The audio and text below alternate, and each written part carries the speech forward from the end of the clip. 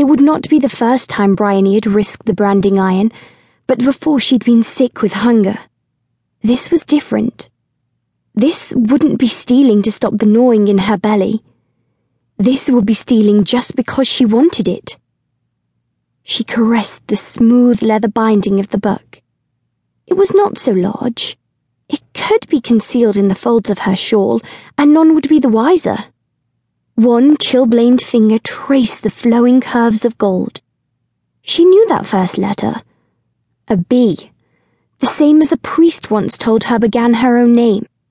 Bryony. A pagan name, he had called it. Not really a name at all, but that of a plant with poisonous berries, and he had urged her to adopt another one from the holy saints, Bertha or Barbara. But her name was the only gift she had had from her mother, and so Bryony valued it all the more for that. Margarita, the wise woman who had raised her, had asked Bryony's mother how she would name her. "She has her father's eyes," the dying woman had whispered, cradling her newborn babe. "See how they gleam black like the berries in the hedgerow. Name her for those." A fitting name, Bryony sometimes thought, since my birth was as fatal for my mother as any deadly juice. Her gaze lingered on the gleaming bee. This must be the holy book, then, though it was smaller than those she had seen in the churches. She opened it.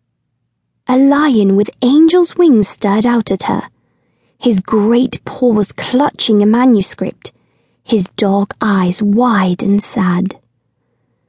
"Those who steal from the church steal from God himself, and will end their days in torment and damnation." That's what the priest had told her when he caught her hovering by the communion bread. Much he knew about torment and damnation, with food on his table and a monstrous punch. Even with the wars ended, at least for the time being, the streets were full of beggars and common folk still starved. For 15 years into his reign, the greedy Henry, the 8th of that name, had not fulfilled the promises of his golden youth. No. Bryony placed the book back on the table. No. The purpose of this great University of Cambridge, they said, was the spreading of knowledge, and yet they'd branded a serving man some 3 months ago for stealing a manuscript. The college servants had to watch him being punished. He'd not cried out when the felon's F was burnt into his cheek, but the tears had streamed down his face when they cut his hand off. Good King Hal's men had a way with thieves. The chilblains itched painfully on Bryony's fingers. How could a man earn food for his family with only one hand? Skivvying for the learned doctors was better than trying to sleep with an empty stomach under the shivering hedges. It would be madness to risk losing food and ale and a leaky roof over her head for a book she couldn't read. Any moment now, Mistress Scabtree, the college housekeeper, might enter the room with those sharp, suspicious eyes, seeking an excuse to be rid of her.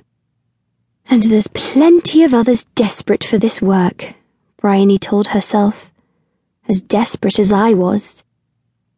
Of all the rooms in the College of the Young Princes, the small library was her favourite.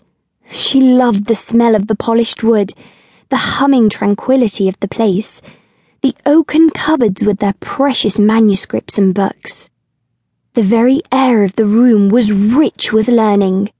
She was almost persuaded that she might drink in knowledge itself as she savoured the smell of parchment and ink. Bryony had watched the scholars sitting round the doctors on their 3-legged stools, with nothing to do but listen and learn. She would have given anything to exchange places with them as she knelt in the mud on the banks of the Cam, washing their smelly small clothes in the icy waters.